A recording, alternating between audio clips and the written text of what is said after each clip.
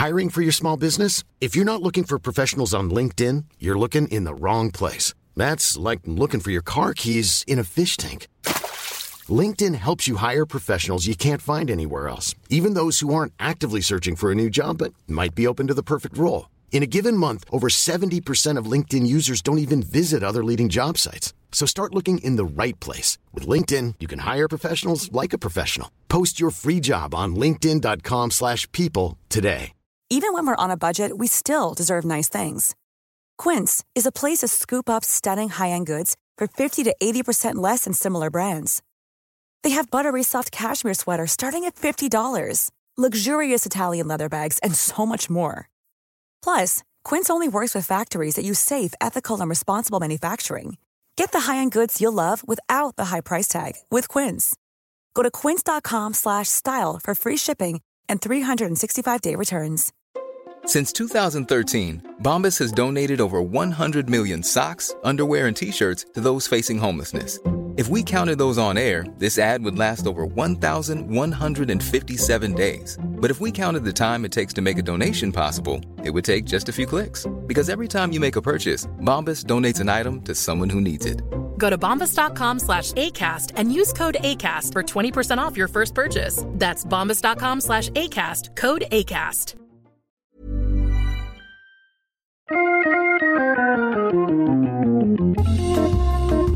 Welcome to Wood Talk, for woodworkers by woodworkers. Now here are three guys who are actually under the illusion that woodworking is cool.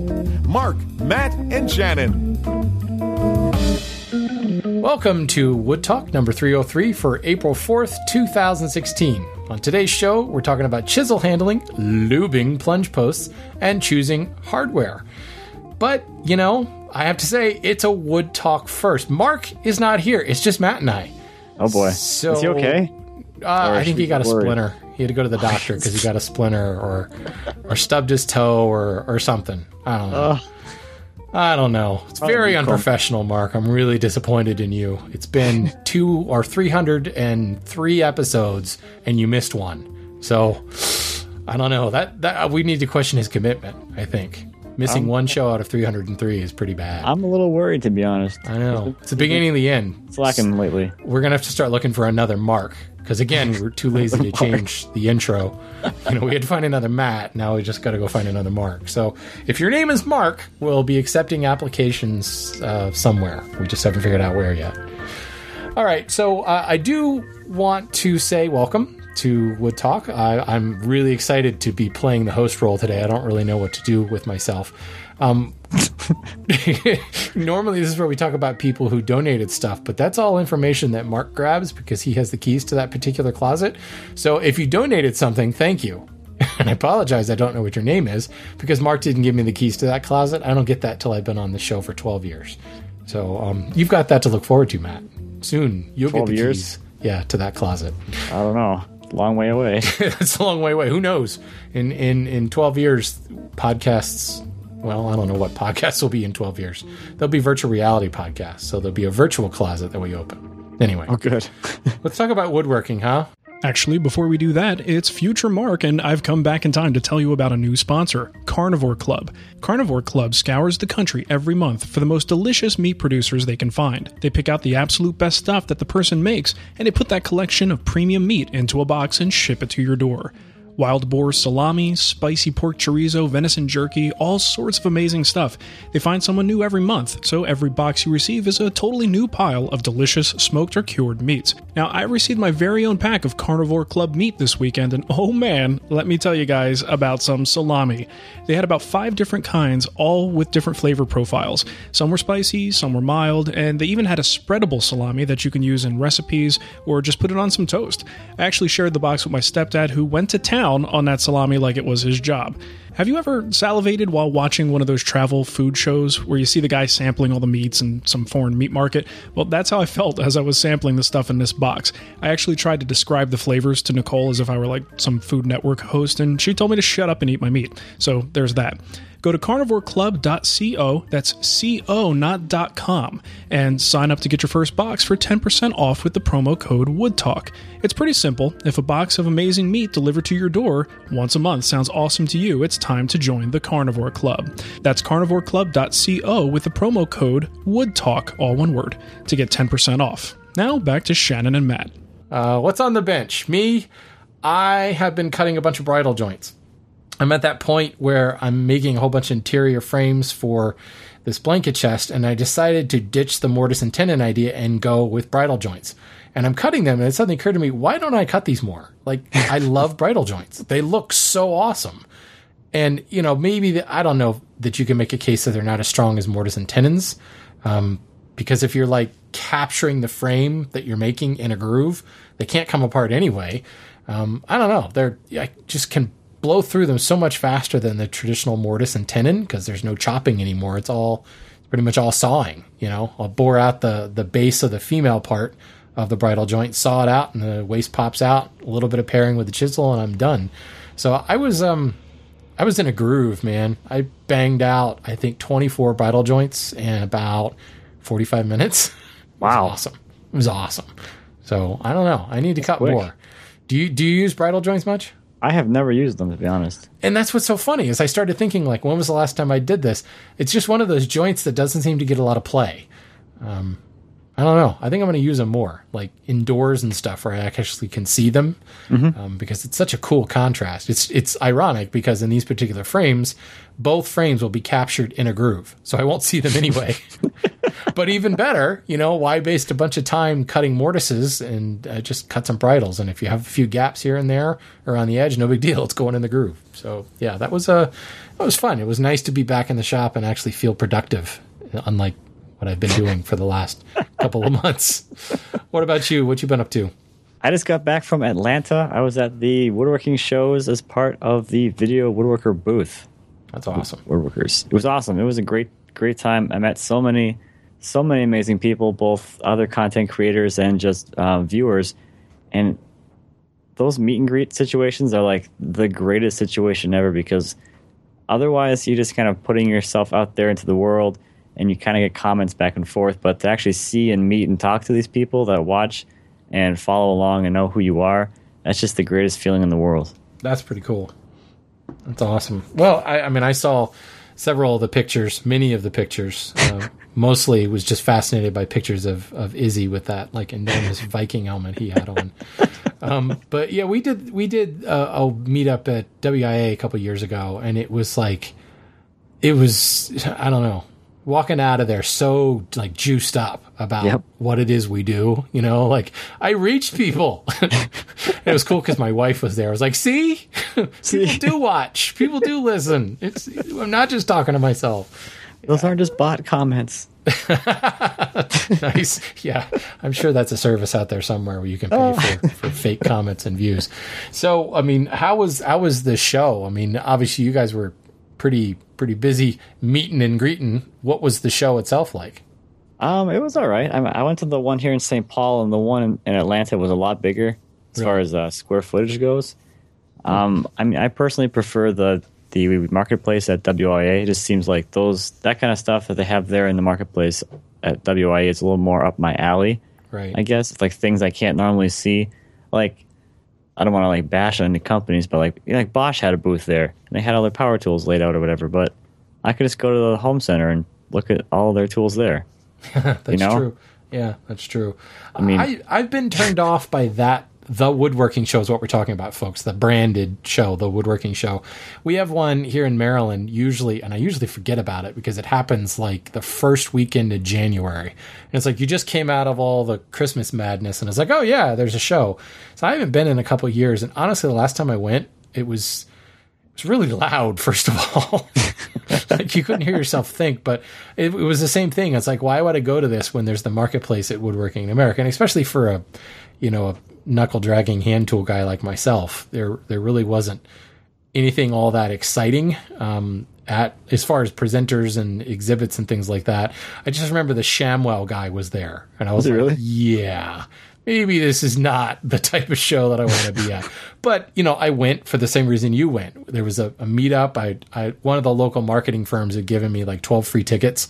So I just put it out there like, hey, anybody want to meet up? Let's meet at this time. Tickets are on me, and that was cool. The coolest part of it was going across the street to the bar and having lunch and just hanging out, And it was, we did like a lap around the show floor and we were done. So, yeah, I don't know. It's interesting to hear that it's different from place to place. I mean, I guess I assumed that it was based upon exhibitors and who shows up and what kind of square footage they have in each location. So maybe the one in Maryland is just not it's not important, I guess. I don't know. Maybe it's changed over the years, but like Veritas had a booth there. So Lee Valley had, just like at WIA, they had you can walk in, all the planes and the tools are set up there, just like they have at WIA. So that was cool. It's always fun to check out that booth. And I mean, they had some good speakers there as well. So the guys from 360 Woodworking were there, Chuck Bender and Glenn Huey. Ron Herman had a booth there, and they were doing sessions throughout the day. Yeah, Jim Heavey was there. So you can just like walk over, sit down first in one of their sessions, and basically take it's kind of comparable to something you would see at WIA as far as their classes go. Right.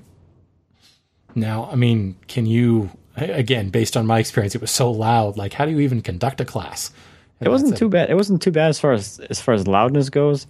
The building that it was in was like a convention center, so it was pretty big with high ceilings. So, and they had the loudspeakers there for the actual presenters. So it wasn't terrible. You could hear what was going on just fine. They had the little time life operator headsets. Yeah. With the little foam bulb on the end and everything. Nice. That's cool. Right on. So good show. Worth. Do you think you'll go back again next year, or what are you guys thinking? Are you gonna the video woodworkers? Are you gonna like do the rounds and go to different shows, or are you just gonna try to? I don't think we'll go to all of them. But No. I just mean like choose a different venue next year. Yes. Well, yeah. We're hoping to make it at least a yearly thing, because I think anything more than that just kind of gets a little expensive for everyone that has to go. Because yes, we all pay our own way to be there. No one paid us to be there. Right. So that was our own. They did give us the booths for first myth busted. Yeah, no one pays you to go to these things. I paid out of my own pocket just like anyone else who would have to travel there. Although I didn't have to pay to get in. That was a nice perk. Save $10. That $12. $10 online, $12 at the door. My favorite is when you get these invites to these shows and people are like, well, we can't pay you to come, but it's tax deductible. It's like, oh, so that means it's free, right? That means I don't have to pay for it up front. I love that excuse. On a little bit of a tangent, that's my favorite thing about being a business owner now, is that people say that to me. Yes. I'm like, I don't think you understand how tax deductions work. Like, yes, I don't have to pay taxes on it, but it's not free. Yeah, it's not a tax credit, people. It's not a one-for-one switch. This might reduce my tax bill by $3. So let's be real. It's fresh in my mind because I'm about to do my taxes. I put it off as long as I can because I always end up having to pay money. So why would I pay money early? There you go. All right, so let's talk about what's new. It was April Fool's week. Hopefully you caught the special April Fool's edition of Wood Talk. I don't think anybody got the joke that we switched mats on you, but we did, people. There was a different mat there, just in case you hadn't figured it out. Our humor was maybe a little too subtle. I think one person got it. They commented on the website, but everyone else was just like, it's good to hear Matt again. All right. But obviously there was a lot of April Fool's stuff. So my personal favorite was the artisanal toilet paper. I think this was the Downey people. And I got to say, kudos to a big brand company for playing in this space. We've talked about artisanal firewood and artisanal jams and jellies. We've talked about all that little trend we've seen floating around on the internet. And again, correct me if I'm wrong, but I think it's Downey. People come out with like hand planed toilet paper, and you have to watch the video just to see the expression on a little kid's face in the background when his mom refills the toilet paper thing with like bark. It's a great expression the kid makes in the background. What else we got here? Matt, you take the next one. That one's fun. The Veritas hand router. Yes. it's a precision rotary tool, and it basically allows you to guide any bit through a workpiece as precisely as you need. It also has dust collection, and it's just add-on lights. I thought that was funny. The thing that I love about this is like, it's not like animated or anything. They literally had to make this. Yes. To like make a fake video about it. They made a router table for this thing. What is it? The precision. First of all, everything's precision. Precision light pylon. Precision exactly dust 90 degrees, extractor. plus or minus 0. The precision vitreous tabletop or something. That was awesome. And the expression on Vic Tesselin's face as he's turning the crank beneath the table is just classic. As usual, Veritas wins the April Fool's contest again. Although I will say, in many years in the past when they've come out with these tools, I'm like, I totally want that. This year, not so much. I somehow don't. I've actually used a Barnes shaper, so like the treadle-driven shaper thing, which is basically the same thing, except this is hand cranked. I've used one of those treadle driven ones, and it works about as poorly as you would expect it to work. So I can only imagine a hand cranked one and how incredibly inefficient that would be. But it's quiet, and you can listen to your mixtape. Yeah, your horrible 80s music on cassette tape. Yes. Like, where do they even find the radio with the cassette player on it? Boombox. And, Rick Astley cassette tape. So, I don't know. I think that was probably in Vic's collection. Had to come out of him. He looks like that. But the funny thing I thought is their sales pitch at the beginning was like, routers are loud and there's so many accessories and attachments. It just gets, ridiculous. And then they go on to show like 20 accessories for their... It just keeps going. The little hand router. It was awesome. On a much more understated thing, Lee Nielsen put out a photo on their Facebook page of their new jointer, and it's made entirely out of Legos. So I personally think that's cool because that could get me into get excited about making my own tools. Because Lego tools. Yeah, currently I'm like, I don't know. I'd rather build furniture than mess with restoring or building my own tools. But if it were Lego, I could get into that. That'd be cool. You could have all kinds of extra stuff that came around with that. Did you get a chance to see this next one? The Axminster Tools one? It's incredible. Oh man. The kids are going to like this one. It's a virtual wood turning mask, and throw the thing on and turn wood virtually. What I find funny is if you look in the background, there's somebody knitting. Yes. So I don't know whether Axminster paid attention to the long-standing online battle between knitters and woodworkers, but if they didn't, that was just a happy accident that they had a knitter in the background. My favorite part is the end where it 3D prints whatever you turned, so you have no dust, no mess.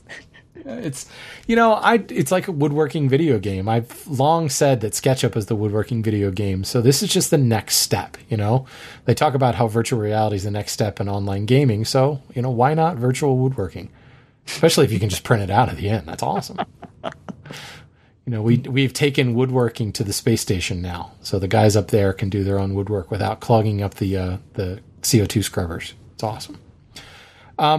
So if you came across, the listener, you listening to this right now, if you came across any other April Fool's stuff, I know there were some YouTube videos, some other things, let us know. Send us a kickback, post a comment on the page for this particular episode, because there seems to be even more participation. Like every year it gets a little bit bigger. Every year somebody comes up with something really, really stupid or something really, really awesome. So this is just the highlights of things. We'd love to hear what you came up with. Which brings me to another point. We got a comment on the last episode. I think we mentioned WIA briefly. Yeah, because registration opened. And Mark said something about will show up and stack my classes. But, we forgot to mention that Matt Cremona's teaching as well. Or actually, I blame Matt. Matt should have brought it up. Well, you were so happy, and I just don't want to take that away from you. I appreciate that. That was very nice. Take it away from me now. What are you teaching, Matt? I have, I'm doing 3 sessions, one a day. I'm doing one on Friday. I'm doing one on making your own lumber. And then Saturday, I have one on risk mitigation. So it's like super hybrid woodworking to make sure you don't make mistakes and ruin your one-of-a-kind workpieces. And the last one is going to be Sunday, and it's going to be on grain selection and working with crotch figure. Nice. The risk mitigation one sounds interesting to me. I thought it was kind of a unique topic. Yeah, it really is. Kind of the whole workmanship of risk versus precision type thing and mixing them. Pretty cool. That's much cooler than hybrid woodworking. Whoever came up with that idea? I don't know. Could you imagine writing a book called Hybrid Woodworking? Gosh. Sounds kind of hokey. It does. Such a marketing buzzword. Some people, I tell you. Now that's pretty exciting. Of course, the make your own lumber one, I seem to remember looking at the class schedule, and that one doesn't conflict with my class, so I hope to pop in on that one. I hope you can be there bright and early. I'm all over that. I so want to do that. My biggest limitation is I just don't have. It's not that I don't have the space. It's just I have neighbors too close. I could put like you have a chainsaw mill. It's not like it takes up a lot of space. And my backyard is basically mostly mud anyway now. So Perfect. Who cares if I add a bunch of sawdust that could kill the grass? There's no grass to begin with. But I somehow think my next door neighbors on, directly behind me on either side of me would be a little ticked off if I spent the entire day with the chainsaw blaring out there. You probably wouldn't be able to. And so, the next question is, of course, I could set up a pit saw, but then I'd have to have a friend. Well, why don't you make a spring pole pit saw? Ooh, that sounds like a bad idea. That sounds like something that I would actually do. And then, why did I do this? And then my wife would further roll her eyes because we already have the bungee lathe in the backyard. So a spring pole pit saw. I could only imagine. I could probably take the one of the highest branches. I have this enormous sycamore tree in my backyard that's probably 80 to 100 years old, I'd imagine, at least. So I could probably lash something onto that and position the pit right underneath it. And knowing me, the branch would snap off and come crashing down on top of me. And my Instagram feed would be pictures of me in the emergency room with a pit saw through my leg because the branch crashed through it. So yeah. Anyway, I digress. I'm looking forward to that. That should be. I don't know. You're just looking at the lineup of the classes. There are unique topics this year. A lot of people have gone kind of further down the rabbit hole, if you will, in very niche areas. So, should be cool. Lots of stuff that unfortunately conflicts with other stuff. So I'm going to have to figure out how to clone myself between now and then. It will certainly be interesting. Have you done I'm not sure. Have you done anything in public before like this? Yeah. Well, I taught class. I've taught classes, I should say. I've done plenty of presentations. I've done several guilds. I did a class at Woodcraft one time. I did a spring pole lathe presentation for a woodturners guild once. And I've done lots of presenting outside of woodworking. Let's face it, folks, I have a degree in performance, so I'm not worried of getting up and spouting off for hours and hours. My biggest fear with any of this stuff is I always like to be really audience participation. The biggest fear is I end up with a room full of people that are scared to speak. If I base my entire presentation on audience interaction and no one says anything, it might be 15 minutes long. And we have 90 minutes per class, I think. Yeah, I think they're 2 hours actually. Oh, okay. 120 minutes. So I've got 15 minutes planned. We'll see how that goes. It'll be fun. How about you? Have you done this before? Heck no. All right. Yeah, exactly. So people, don't stack my class. Go to Matt's class. To give me some more anxiety while you're at it. Yeah, and if you have a list of heckles that you've already worked up, definitely bring them along. Write them down. You tend to forget the heckle in the heat of the moment. So it's important to write that stuff down. All right, let's take a look at the next one. Did you see this, Matt? This is Jeff sent us an article about transparent wood. Did not see this one. This is just weird. It's a Norwegian company, I believe. They took the lignins, they extracted the lignin from the wood, which basically is what gives it its tint. We're done with April Fools? Oh, yeah, I think so. Okay. Was there something else? I don't know. I thought this was April Fools still. No, this is real. This is for real. I actually did some digging about the Norwegian company. This could literally have been. Yeah, I guess true. You put a separator between it. Okay, all right. There's a space between them, but you're right. This is for real. They removed the lignin from the wood, so all the color, and they replaced it with some sort of polymer. And they're able to produce it in thin veneered sheets, and then they can stack them into basically whatever. So, I don't think it's meant to be perfectly clear. This is not like wooden windows, although I think The Gizmodo article that had this talked about wooden windows. I went back to the source, to the ScienceDaily.com article, and I think it's more of like adding more light to your house. This would definitely fall under like green building and LEED certification, where you need more natural light and everything. But it's pretty cool. I'm excited by this idea. We can start building transparent projects that you can stub your toe on because you didn't see it. Nice. You want to grab the next one there? I'm watching it right now. Okay, then. Sorry, I should say this because I dropped it in. It's called the Power 8 Workshop.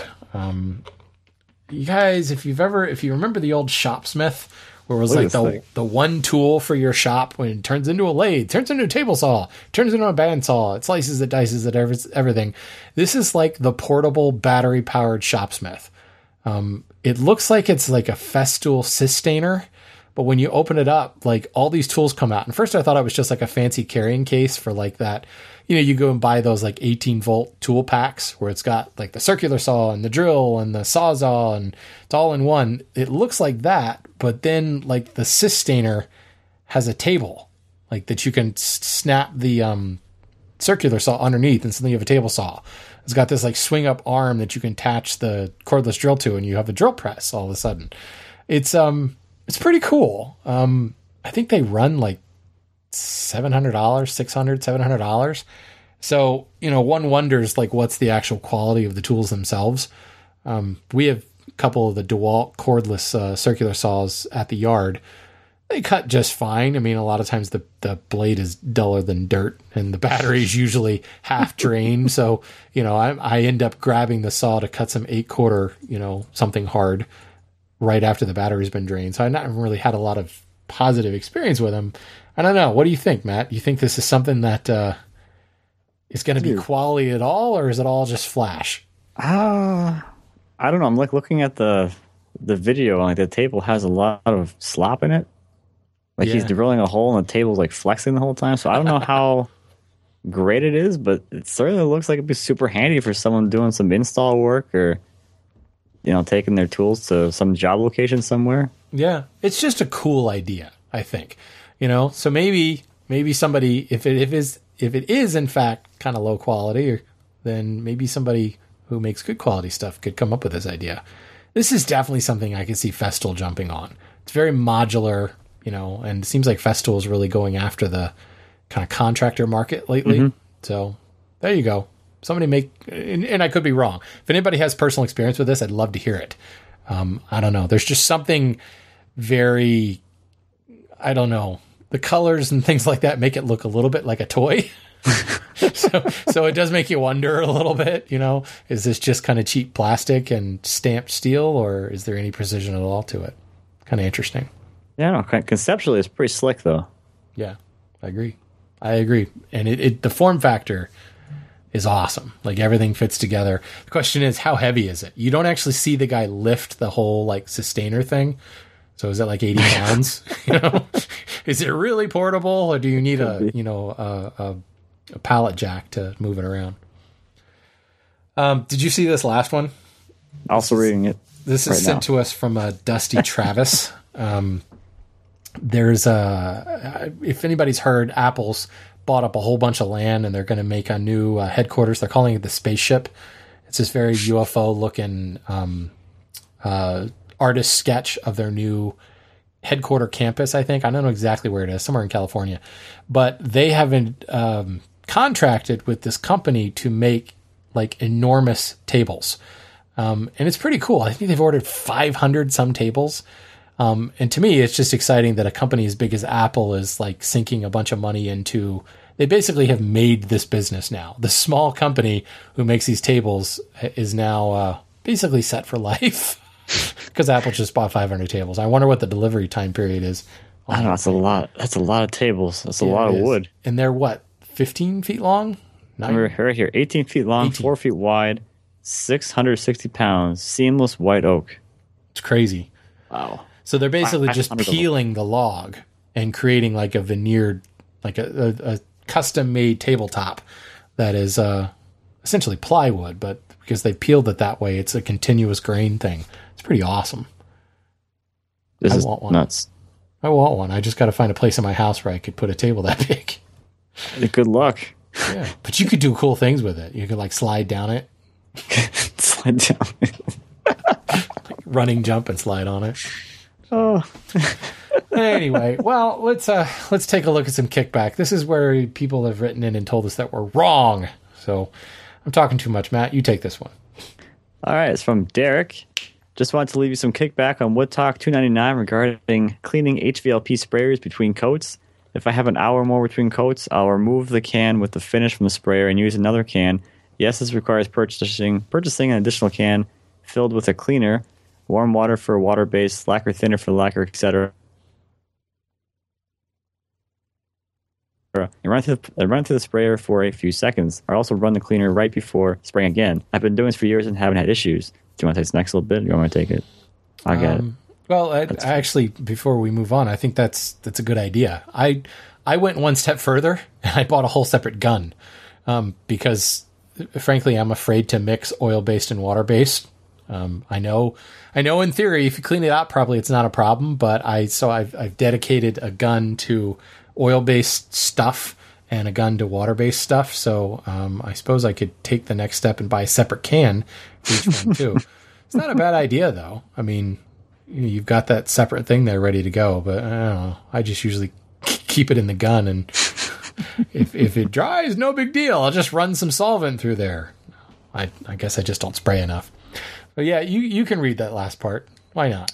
All right, another bit of kickback I need to leave for Shannon. It's RPM, dude, not RPMs. You don't say rotations per minute. You say rotation per minute. Other than that, you're great, even though you like to do things the hard way. Smiley face. I'm going to make sure that I say RPMs from now on. Rip'ems. Now that you've brought it to my attention, I will make sure to say it incorrectly. It's kind of like all the years when Matt Vanderlis kept being told there's no such thing as irregardless. So then he just started saying it just for the heck of just to tick people off, you know. All right, well, let's switch over to our featured topic here.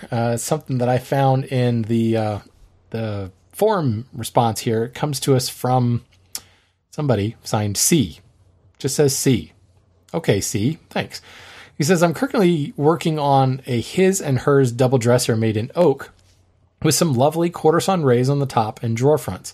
I keep flicking between finishing in a button shellac or in a rubbed-out Danish oil. What are your thoughts? Well, let's skip to that, over that real quick and move on to the second part, because I forgot that was in there. Because what I really want to talk about is the second part. It says, it's like, that's not what you told me we were going to talk about. Wait a minute, that's not what we're supposed to talk about. He then goes on to say, how do you design or choose your drawer knobs or pulls? I find they can transform or ruin a piece. The piece I'm working on is mostly quarter-sawn English oak with accented joinery in bog oak. I'm thinking of making the pulls in bog oak as well, but I'm not convinced what style to use. How do you choose a style or design? So what say you, Mr. Cremona? How do you feel about hardware? Hardware is a hard one because it's like it can really transform a piece into something you do or don't like. So I find my hardest time with any project, even with any part of the design, is just finding a piece of hardware for it. And some parts or some pieces I've made, 4 years ago, still don't have any pulls. Been there. Totally. But it's got the flat panel in a frame, so you just kind of grab it with the side of your fingers. You have a little 1/4 inch there, and you can pull the door open, no problem. So it's kind of like I'm kind of used to that now, so it's kind of cool. Like you don't need them. Post-it notes and stick them on there, or just you can leave the masking tape attached or wrapped around the top. Yeah. Eventually, when the tape wears out, I put fresh one on. But I honestly have the hardest time picking stuff out, and I've never done my own pulls at all, either wood or metal or anything. I've only ever bought actually I've only bought metal ones, to be honest. Right. And I spent a lot of time staring at those things. Otherwise, if it's like a period piece, I usually just go for a simple round knob. Yeah. Those things. Well, I mean, he's right. They can really transform or ruin the piece. And I'm kind of with you, Matt. I like the mixed media approach. I like having that little bit of metal in my project because it's, I don't know. It's different. But I have made wooden pulls before, like my tool cabinet, for instance. Well, that's actually a good one because I had picked out this like cool arts and craft hardware from the Lee Valley hardware catalog. It's this big kind of plate with a little cross pin that goes through and like connects the doors. It's this very like Asian inspired arts and craft, green and green looking thing. And I bought that specifically to put on my tool cabinet, like before I even built the tool cabinet. I saw the hardware. I was like, I totally want that for a tool cabinet. So I bought it. And then I built the tool cabinet and I was like, that looks horrible. It's terrible. And I ended up using some ebony pin blanks to create just like this kind of parallelogram looking pulls. And then I mortised a hole through it and I used an old countersink bit. So I still did the two handles with a pin that went cross through them to hold them together. But I used a countersink bit, which I thought looked kind of cool. It's a tool cabinet, right? Why not use a tool to lock it up? But that was just like a dumb accident that I came up with it. Because I was fully committed to using this like fancy and, if I remember correctly, expensive piece of hardware. And I even bought like drop pulls for all the drawers that would match the hardware. And of course, when I decided not to use this plate, I realized all the pulls would look dumb. So I still have all that hardware. It's in a Rubbermaid container somewhere in my shop. But, I think that it's a shame Mark's not here because I know he's shaped a lot of wooden pulls himself, but I know he's also been in the same situation where like the chest of drawers sits there for 3 months until he figures out what to do. It seems like every time I shape a pull out of wood, it ends up looking Asian. I don't know what it is. Like they all have that, the what's it called? The tori, the Japanese, looks like the pi symbol, but it's kind of off kilter. I think it's called the tori. I don't even know what it is. I think it's sacred. I believe you. Terrible. I'm hopefully you're not Japanese and offended by that. But me? No, I'm good. That kind of swooping curve on top of the tori that is slightly asymmetrical. That's immediately where I go when I shape hardware. So if I look back on all the pieces where I've made pulls or I've made like a handle on a box top, they all pretty much look like the exact same form. I seem to be stuck there. Maybe I need to force myself to do something different. I think your answer is, don't be afraid. Don't feel like you have to rush it, finish the piece. In fact, finish it, like apply your finish to it.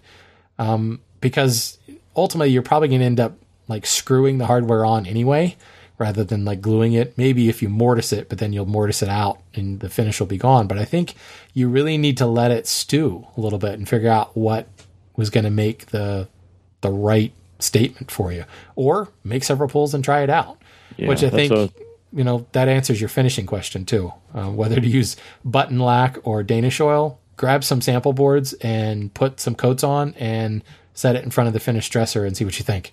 Because they're two very different looks, Button lac to me is going to give you a much deeper amber color to it, and the Danish oil is going to be a little bit more natural. And depending on what you're going for with that oak, I think it's going to totally change that. I think having multiple options is definitely very helpful, at least with me.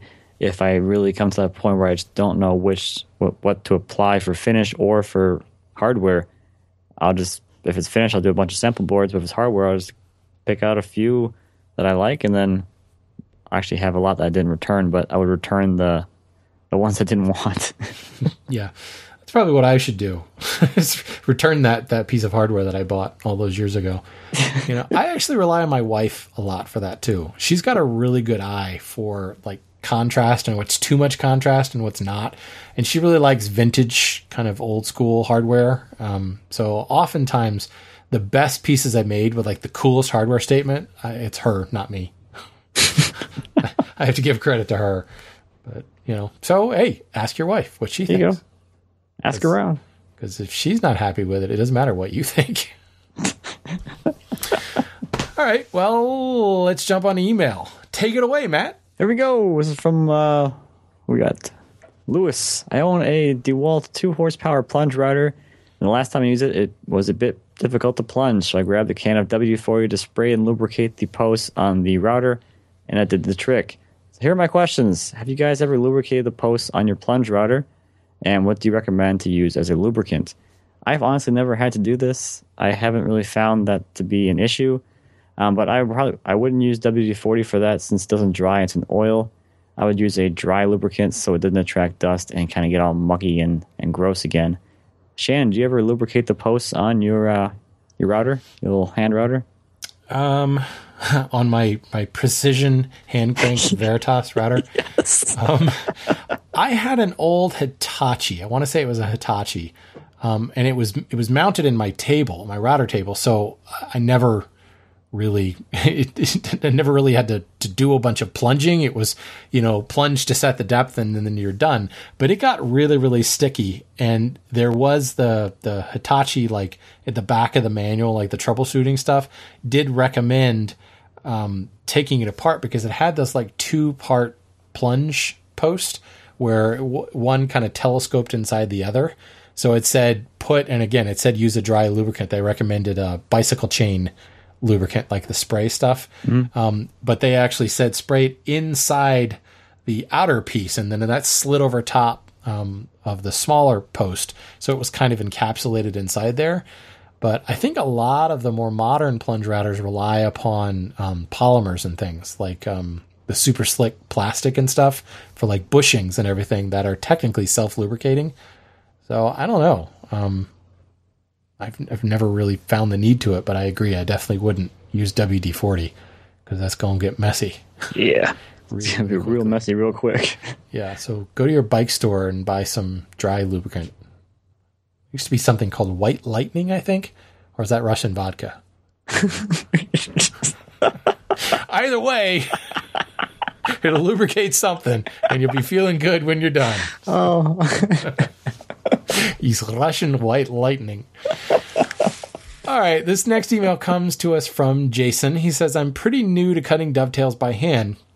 I was working on some drawers the other day, and I'm using a 1/4-inch chisel to clean out the space between the pins and between the tails. I'm supporting the chisel with the side of my index finger, and as I push it into the wood, I keep getting little slices and nicks on my finger from the edges of the chisel. What do you guys do to prevent this, or is my technique wrong? You're wrong. Your technique's all wrong. Give it up. Technique. Give up woodworking. Go back to knitting. I know why people put that. It's like, oh, am I doing something wrong? You start to doubt, but it's just like, no, you're doing something right. I mean, I have just big calluses on my hand from it. Exactly. So the real thing is if you do it enough, you don't have to worry about it anymore because you get that callus on the inside of your finger. The shortcut to that is you can, and this is really common with a lot of the newer chisels. I know the Lee Nielsen's are really bad for this because there's this period of time, not so distant past, where everybody decided that you can't have any flats on the side of your chisels because if you're dealing with dovetails, the flat won't allow you to get into that acute angle at the base of the tail. So everybody started making quote unquote dovetail chisels that had practically no flat or like no flat at all on the sides there. And that's how the blue spruce chisels have been. In fact, Dave Jeske, I think, cuts a concavity on the sides now. So not only has it come to a point, it's an even sharper point. Lee Nielsen's are certainly that way. The Veritas chisels are that way. And the function is great because you can get into that acute angle, but it slices up your hand all the time. So the most drastic thing you can do is grab like a metal file and just lightly take like a pass or two over the edges. Technically, you are putting a flat on there, but like it's not that big that's going to prevent you from getting into that inside angle of the dovetail. If you're worried about using a file, worried that'll end up, messing things up, grab some like high grit sandpaper and just ease that edge a little bit. It doesn't take much. All you're trying to do is knock off that really, really sharp edge. Think of it like breaking the corners on wood. You finish that project in hard maple, you get a nasty paper cut on that corner. So you come back with a little bit of sandpaper and just break that edge a little. You're doing the same thing with the chisel. Obviously you want to stay away from the cutting edge so that you're not, rounding over the corners of the cutting edge. But so maybe, I don't know, pull back from the cutting edge like 1/8 of an inch because you're not going to be gripping it down there anyway. If you are, you're going to end up with a deeper cut to deal with. So, But, I've done that on some of my chisels, and on other of my chisels, I just never really got around to doing it. And you do develop a callus eventually. It's just not a problem. So I definitely do not think your technique is wrong. Anytime you're pairing with the chisel, doing slicing cuts and things like that, you're going to be gripping the chisel down there. You're going to need that extra support. And if you're just grabbing it up by the handle, you're doing yourself a disservice. So don't think you need to change anything with your technique. Just maybe dull those corners a little bit, and you'll draw less blood. The worst part is the blood shows up like without even knowing it. It's like, where'd that come from? And then you look at your hand and like, oh, that's how that happened. All right. Well, that's the end of our emails. We don't have a third email. Should we grab a third email? No. We don't need to. Again, I think we should just have silence where Mark was going to talk. Silence and heavy breathing. Insert Mark's talking here. All right. Well, how can you support us, folks? Well, you can buy a Wood Talk t-shirt.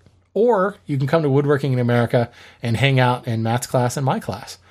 And Mark's not teaching a class, so don't hang out in his class. But follow him around and ask him questions incessantly. He likes that. He loves that when you do that. And ask for his autograph a lot. It makes him feel good about himself. So you can certainly sign that Wood Talk t-shirt. Yes. Go buy the Wood Talk t-shirt first, and then have him sign it.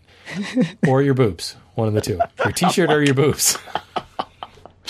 And as I said before, Mark has the keys to the voicemail closet and to the donation closet. He also has keys to the iTunes closet. Well, no, he doesn't. Do we have any iTunes reviews? I didn't pull one up ahead of time, so I could go look for one right now. Go to our iTunes page and read the most recent reviews. Yeah, whatever it is they have to say about us. This is going to be done for you live, folks. This is what happened when Mark's not here. Everything goes to hell, Even with Matt, it is great. What? I love listening to the podcast. Gave it 5 stars because it's what Matt said to do. I think that one's old. I feel like we've read that one before. That was by Bacon. Very nice. Very nice. We appreciate that. What else we got in here? This, my 2 go-to podcasts are this and the Fine Woodworking Show. No, we're not going to read that one anymore. Skip. What's wrong with you people? Let's not drag that anymore. If you want to leave us a 5-star rating, please do so. You can do that in the iTunes store, and we might read it, or we might not. You might say Fine Woodworking, and we might stop reading it right away. But that's just because we like the guys at Chop Top Live, and we don't want to steal any of their thunder. So, anyway. So, Matt, you know what that means. You get to do the contact info. I'm going to clear my throat for this. Yeah. Warm up, stretch, all that stuff. Ooh. Comments, questions, or topic suggestions, you have several different ways to contact us. Leave us a voicemail on Skype. Our username is WoodTalkOnline. Call our voicemail line at 623-242-5180.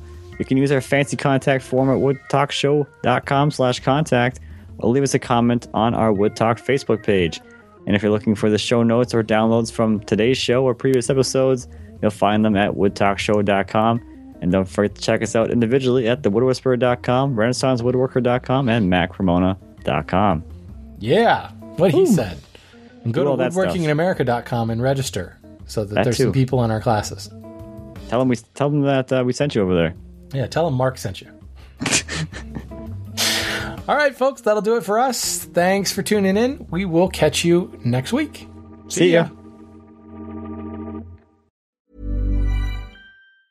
Planning for your next trip? Elevate your travel style with Quince. Quince has all the jet-setting essentials you'll want for your next getaway, like European linen, premium luggage options, buttery soft Italian leather bags, and so much more. And is all priced at 50 to 80% less than similar brands. Plus, Quince only works with factories that use safe and ethical manufacturing practices. Pack your bags with high-quality essentials you'll be wearing for vacations to come with Quince. Go to quince.com/pack for free shipping and 365-day returns.